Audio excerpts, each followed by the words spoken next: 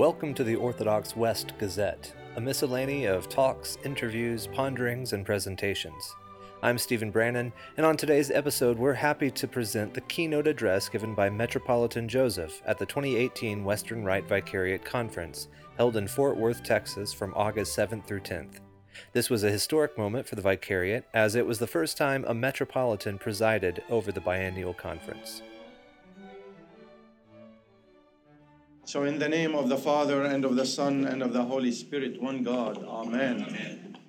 Beloved in Christ, I will recognize our hierarchs, our Bishop John, the overseer of the Western Rite, the standing, like the permanent bishop for the Western Rite.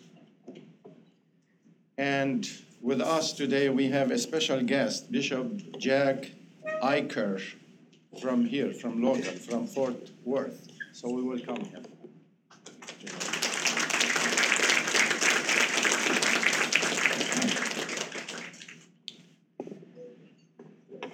Christ is in our midst. We gather here in Fort Worth to celebrate the 60th anniversary of the establishment of the Western Rite Vicariate in our Antiochian Archdiocese. We honor the memory of our ever-memorable Archpastors, His Beatitude Patriarch Alexander III and Metropolitan Anthony, both of thrice blessed memory. We look back with a sense of awe at the vision and courage of these two men to embrace an idea that other local churches talked about in theory for a century, and they made it a reality. So we have two kinds of people. People talk and people do actions. I believe that theirs was the true spirit of Antioch, a spirit of missionary zeal, and a spirit of lived incarnational theology. Some theorized about the Catholicity of our Holy Orthodoxy by speaking in lectures and writing essays, while our venerable archpastors showed it by example. My esteemed predecessor to the throne of North America, Metropolitan Philip of thrice blessed memory, followed in the footsteps of Metropolitan Anthony in being a vigorous supporter of the Western Rite. When I came to this country as the Bishop of Los Angeles and the West, I took my example from Metropolitan Philip and worked to support the Western Rite parishes under my archpastoral care. In our diocese, there was always unity and brotherhood of all of our clergy, and I always worked very hard to provide care without discrimination to all of our parishes. I am committed now to continuing in this path, which is why I have made it a priority to be with all of you this week.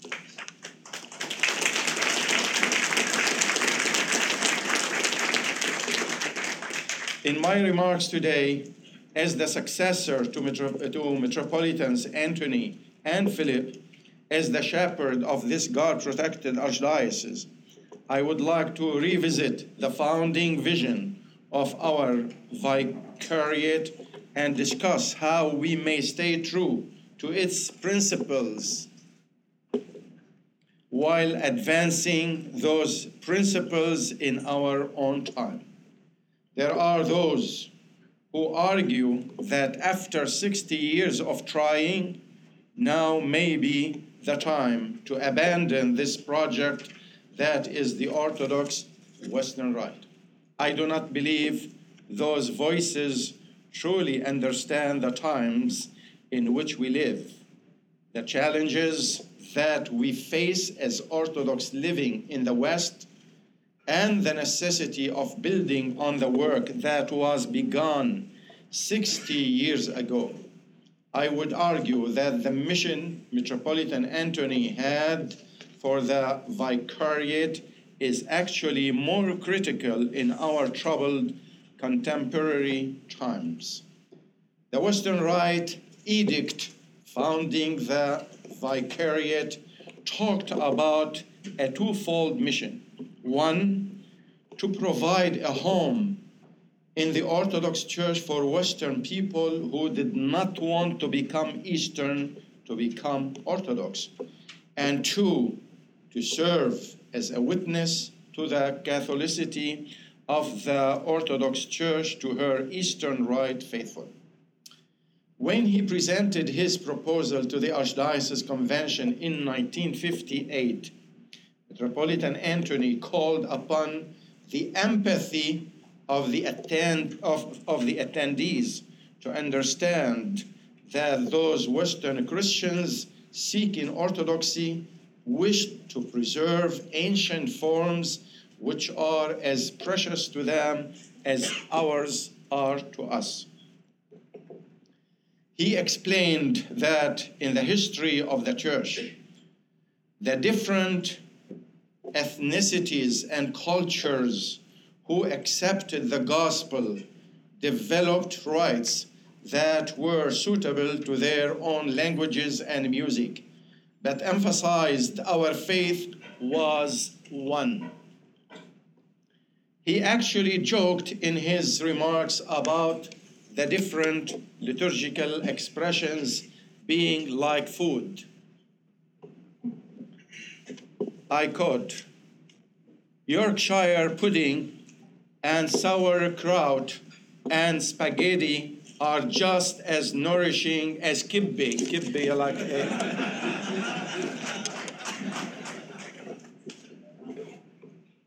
So Yorkshire pudding and sauerkraut and spaghetti are just as nourishing as kibbe. It's just that we don't enjoy them as much. You have to know that Metropolitan Anthony Bashir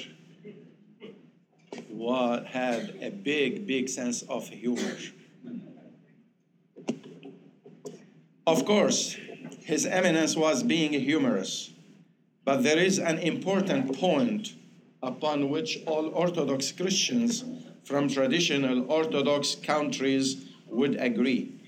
There are many important traditions in our cultures, our ways of life that help transmit the gospel from generation to generation in very tangible ways.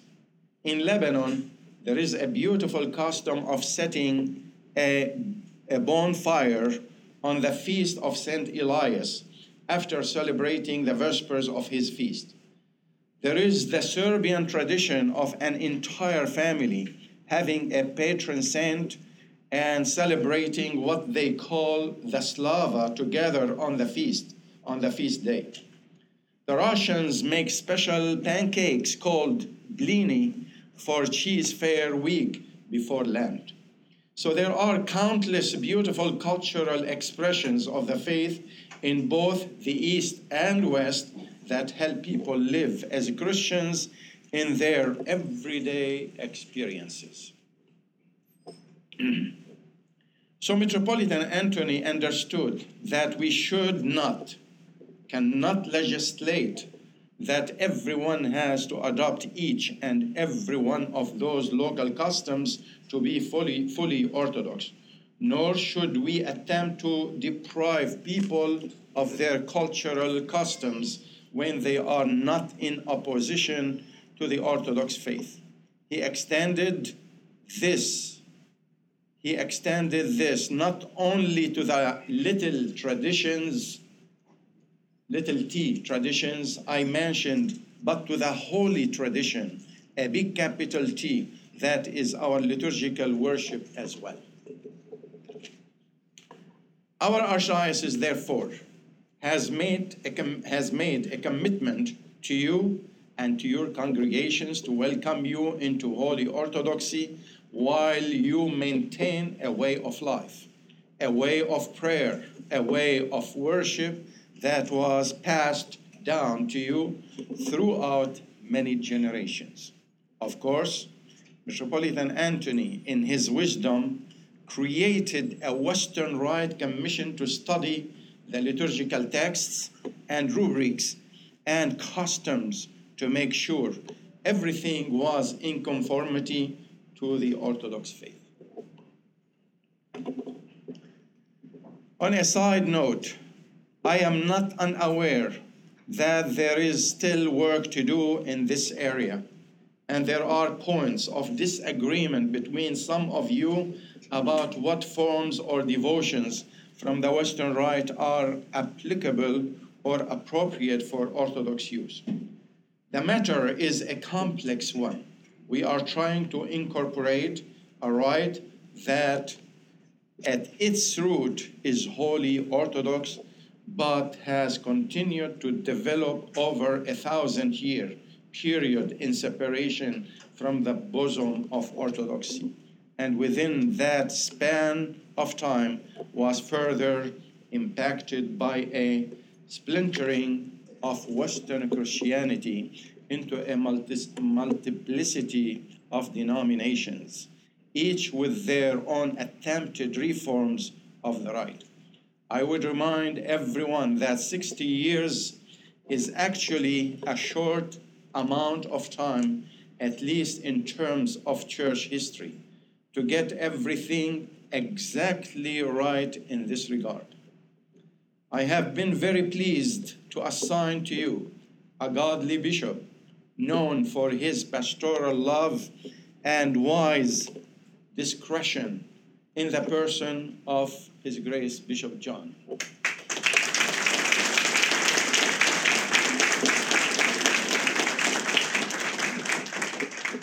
I have confidence in his approach to consider all of these things with patience and prayer and brotherly love.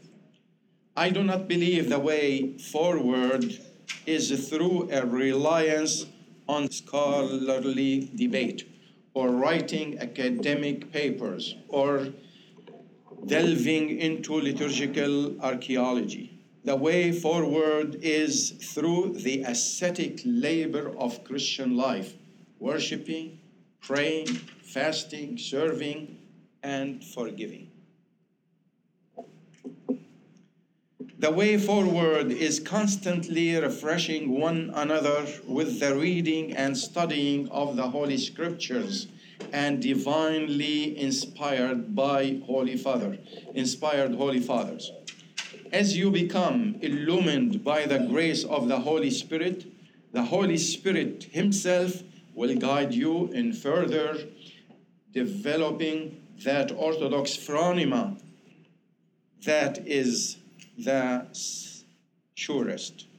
In fact, the only sure guide to working through the questions with which you sometimes wrestle. I will address this topic in more detail when I discuss tomorrow the self-discipline of the priest in my remarks.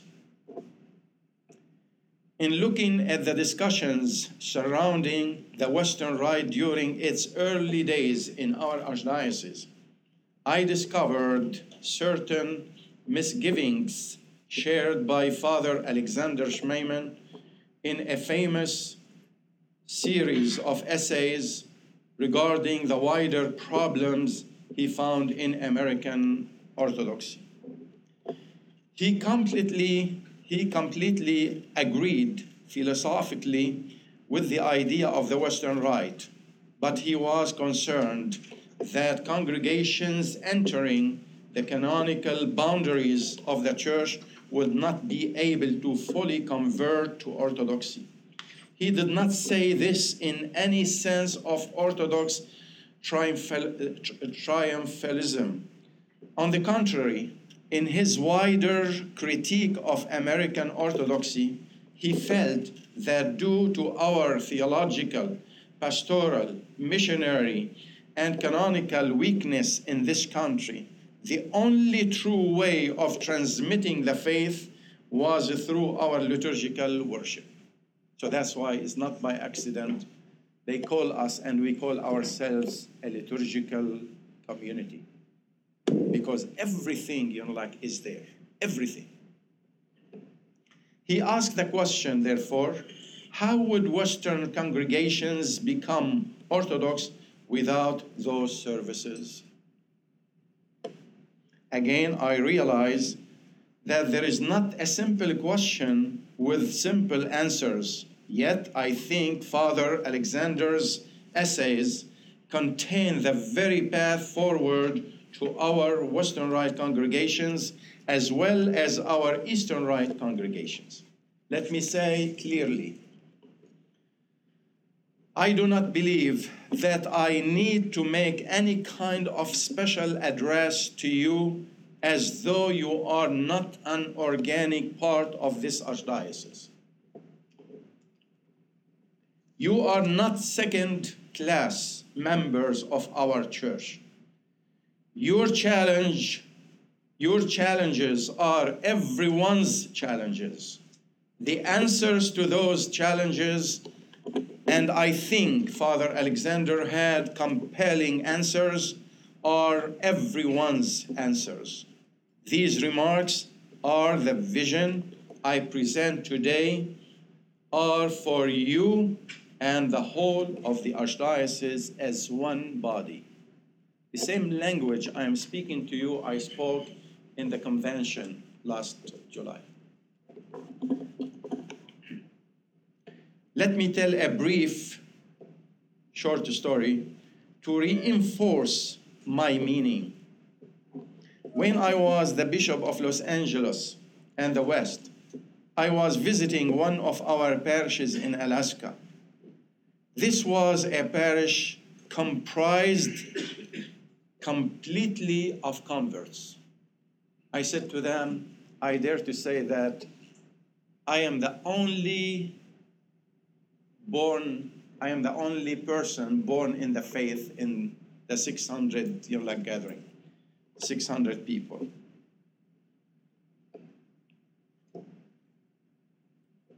So I told them, although I was born into the Orthodox faith, I am still like you.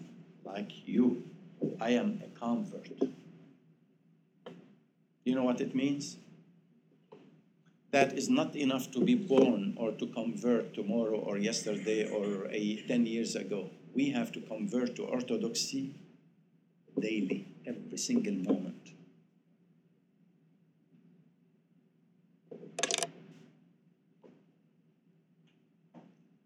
We are all converts. We all have to put off the old man to embrace the new man.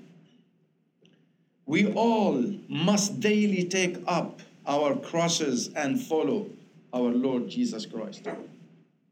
We all must work to conform our minds to the mind of Christ. As I said today, this morning, it's not enough like me to be known and to be recognized and to be acknowledged all the time. So I have to decrease and he has to increase. I have to disappear, he has to appear. This is priesthood. We must struggle to attain to the full measure and stature of Christ. This is a lifelong battle for each and every Christian. During my speech at the Clergy Symposium just 2 weeks ago, I said the following, I quote, I think some of our people have a gospel of prosperity mindset where they believe if they go to church, kiss the icons, receive communion, and get the blessing of the priest, God will give them materially blessed lives. We have seen priests and even hierarchs question the moral teaching of the church through using sophistry to warp the teaching of the fathers. We have faithfully who treat our tradition of noetic prayer and stillness as some form of therapeutic meditation. We have parishes who consider themselves as parishes for only Lebanese or Syrians or Palestinians or Americans or converts or any other demographic category that St. Paul would have severely denounced as a betrayal of the gospel, end of quote.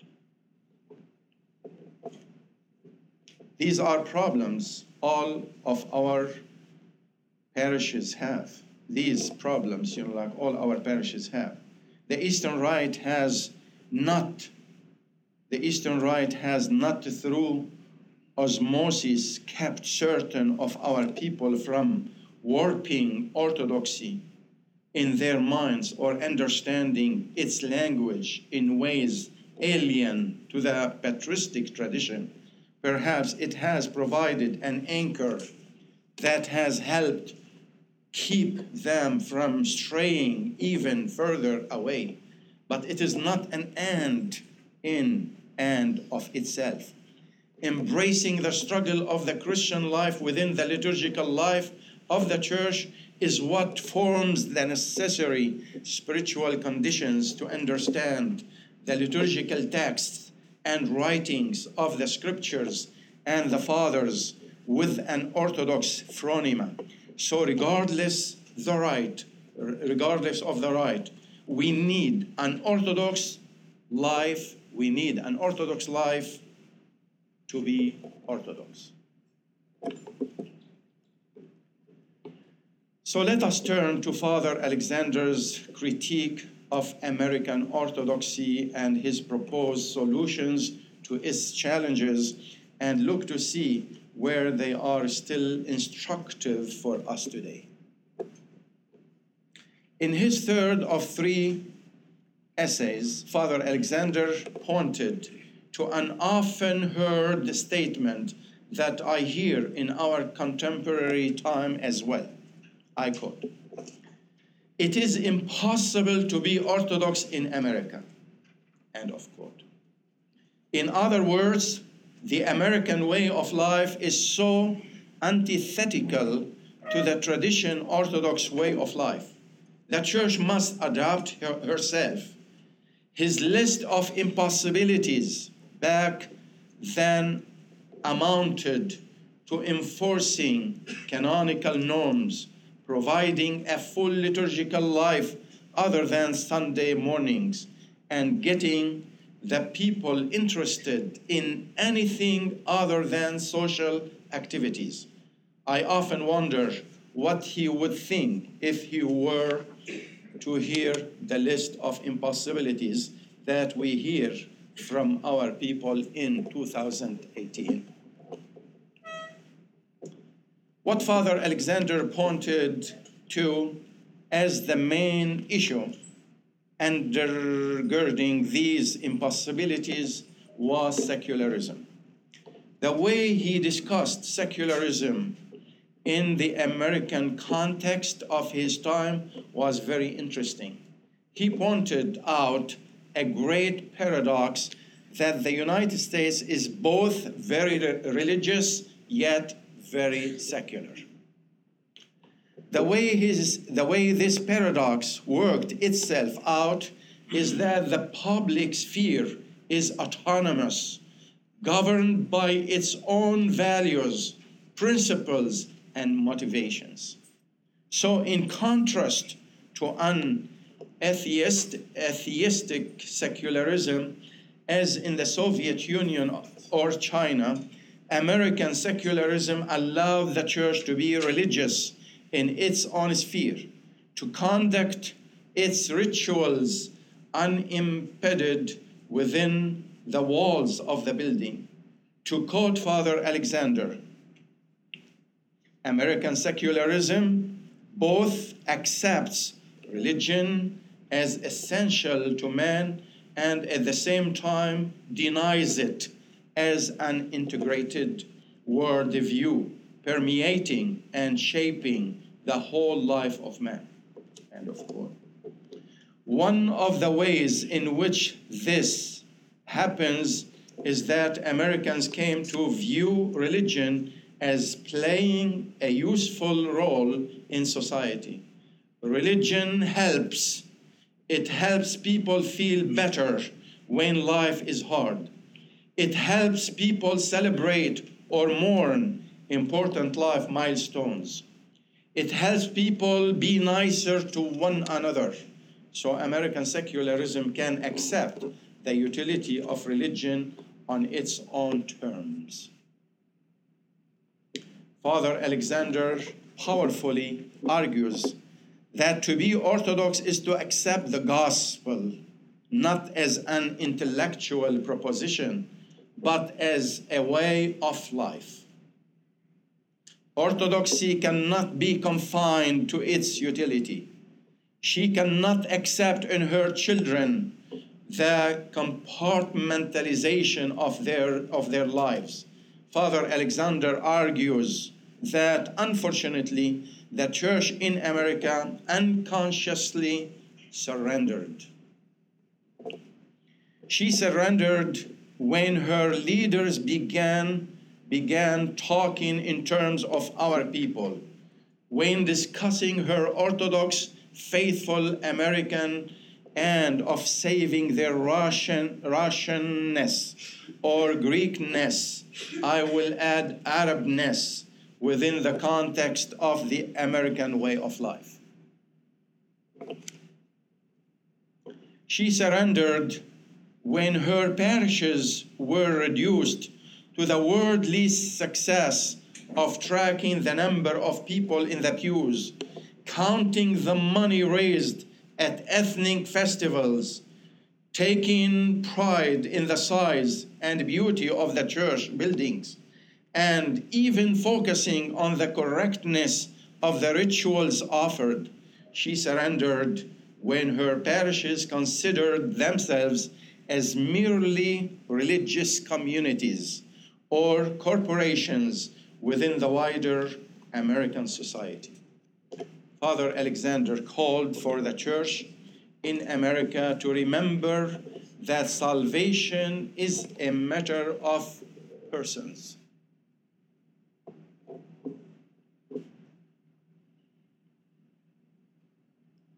So Father Alexander called for the church in America to remember that salvation is a matter of persons striving to live Orthodox lives. A people is not saved. A culture is not saved. Individual persons together as the church are saved.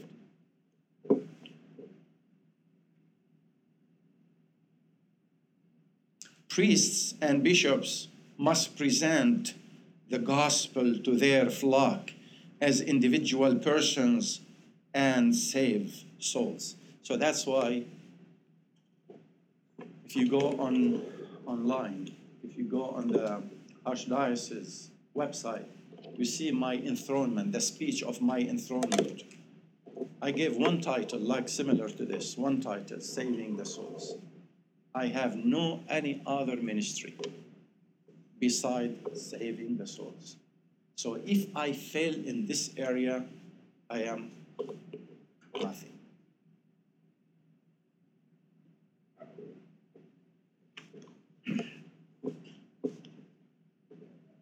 So our parishes and our archdiocese must not have the organization replace the church.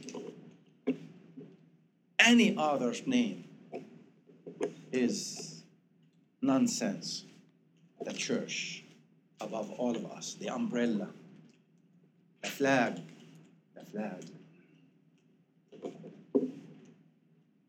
So our parishes and our archdiocese must not have the organization replace that church.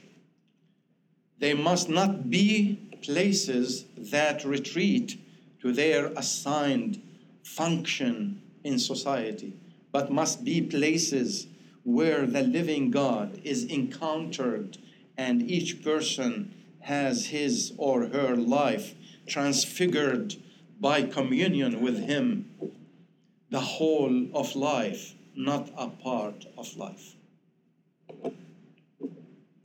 The solution to secularism, according to Father Alexander, is threefold. One, the church must recover the true spirit and meaning of liturgy. That's why I announced in the symposium that 2 years from now, the next symposium would be on liturgies. Because, whether Eastern or Western, in peace let us pray to the Lord, and we fight over the music, like whether Western or Eastern, and wherever we lock the church and we go, we save no one. We save no one. So that's why liturgics, is or are the vehicle to heaven. Every single moment, Saint Anthony the Great, this holy man, famous man, he conquered, he was victorious over all the demons by using the name of Jesus Christ. Just like the name of Jesus Christ, he was like a new person. So we don't need to make it complicated, like this, right, and that, right, and whatever. Everything we are using is just a vehicle to something better. So the first one is the church must recover the true spirit and meaning of liturgy. 2, the church, she must educate her faithful in discipleship. 3, the church must recover her missionary character. What you have, what you represent, has not to stay in the building, has to go out. Has to go out. Now we sit here, we watch on CNN, on Fox News, like something we don't like, we start the condemnation, and we say the government is no good, the bishop is no good, the archdiocese is no good. But we are still like the same problem, we have to go out. I do not want to delve too much more into the specifics of the essay. I recommend reading all 3 of his essays if you have not already. But what Father Alexander goes on to say about liturgy as a challenge to American secularism is so important, especially in a synaxis of priests whose gathering here is defined by the use of a distinct rite. He calls on the priests to cease being the organization man. So that's why I told you this morning that in the symposium, my first part of the presentation was the priest as administrator. Administration is so important, but it can destroy our ministry at the same time. It can destroy the spirit, the momentum, the spiritual spirit within us. So he calls on the priests to cease being the organization man who builds up the reductionist version of his parish. He must lead, and the first place he must lead is in the liturgy. The liturgy must be for our flock an entering into and communion with the reality of the kingdom of God. The liturgy must provide, these are his words, an all-embracing vision of life, including heaven and earth, time and eternity, spirit and matter, and is the power of that vision to transform our lives. End of quote. In response to the notion that the church's liturgical life is incompatible with the American way of life because it is too busy, Father Alexander replies, and I quote, "All conversations about people being busy, and we hear it all the time now, and having no time are no excuses. People were always busy. People always worked. And in the past, they were, in fact, much busier and had more obstacles to overcome in order to come to church. In the last analysis, it all depends where the treasure of man is, for there will be his heart. The only difference between the present and the past is, and I have repeated this many times, that in the past a man knew that he has to make an effort, and that today he expects from the church an effort to adjust herself to him and his possibilities. The liturgical restoration must be thus the first challenge to secularism, the first judgment on the all-powerful prince of this world." End of quote. In Los Angeles one day, I met 5 years old little one with her family, and the family is so close to me. And I said, Christina Seymour, by the way, I said, "Christina, next time when your parents come to my chancery, come with them." And with all confidence, she said to me, "Your Grace, I have no time." 5 years old.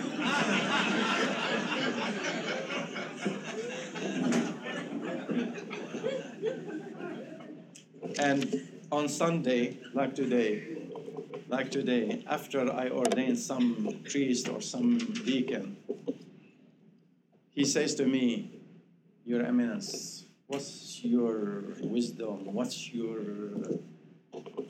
your advice for me today?" I don't say, like, read this book, read that book, that is for sure. But I say, master your time. So to do this adequately, it is not just a matter of the correct rituals and correct rubrics. In his essay dealing specifically with liturgy, Father Alexander states, "The problem of secularism must be healed by the language of the church in the deep, all-embracing, and not only liturgistic, linguistic meaning of the word that man and society do not hear or understand, the language which includes the texts and the rites, the whole rhythm and the whole structure of worship." So the priest must be a teacher of the liturgy. He must educate his people through his homilies, his talks, and above all, the example of his own life of the transformative power of the liturgy. The priest must make the sacred words of worship, with all of their poetic beauty and theological profundity, relevant to his flock. Let me read it again. The priest must make the sacred words of worship, with all of their poetic beauty and theological profundity, relevant to his flock, not made relevant by changing or dumbing down the liturgy, God forbid, but by evangelical teaching. I think we can all agree that Father Alexander had a very incisive view of the challenge that American culture had for orthodoxy in his time. And I think he provided a very comprehensive view of the way Orthodoxy needed to meet that challenge. We can discuss the ways in which the church in America may have succeeded in implementing some of his ideas and ways which she did not. I would like to offer a few thoughts by way of adapting his view of American secularism for our contemporary time. I believe the days of the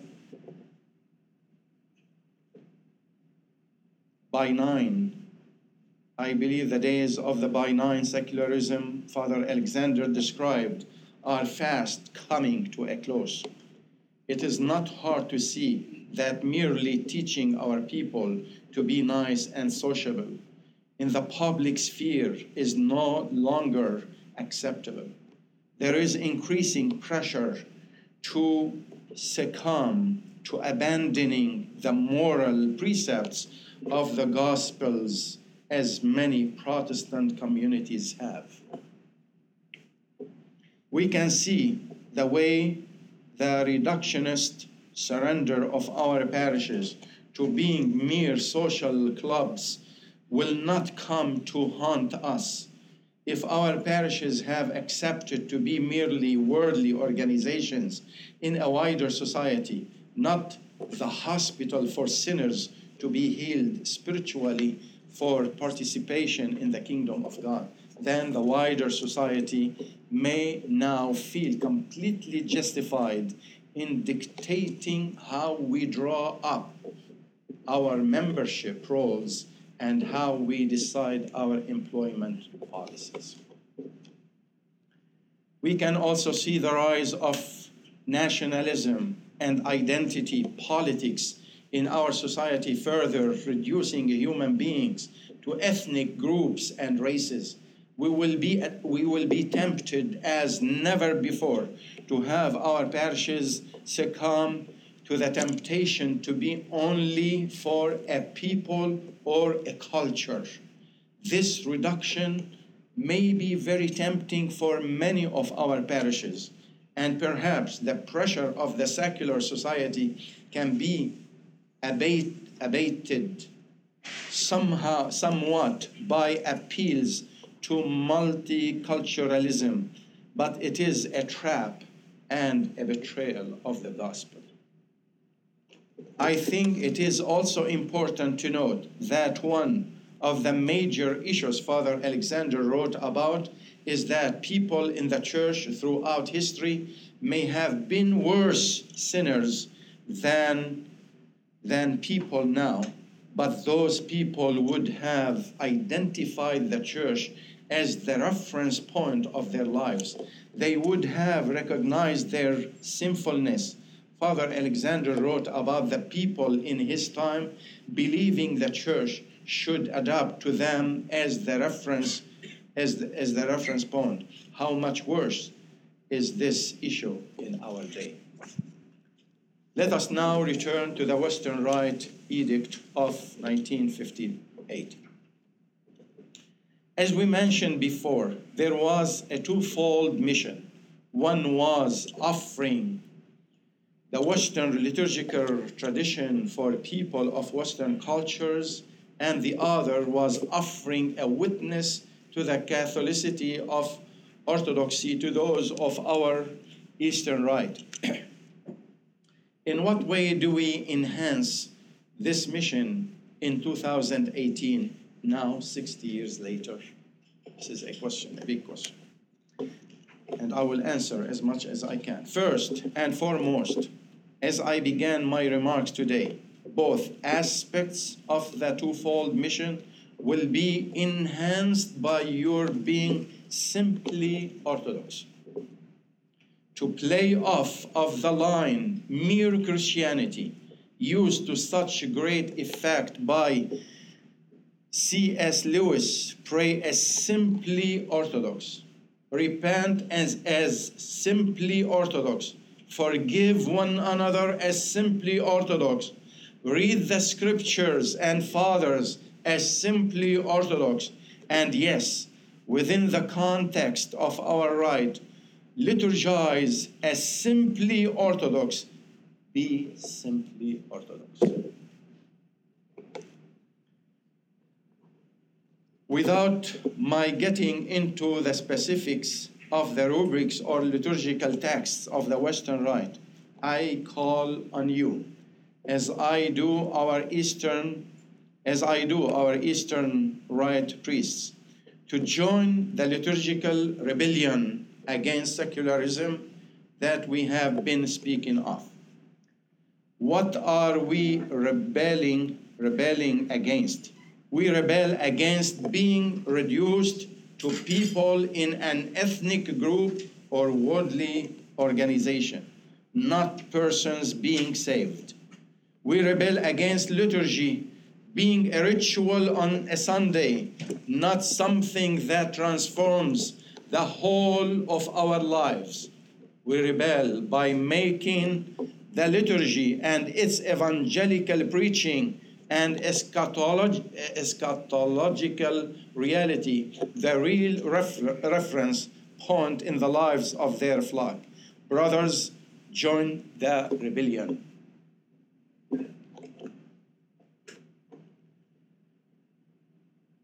You must infuse your ancient rite, not with the debates about the rubrics of this or that century, but with the pure teaching of Orthodoxy that used to define it.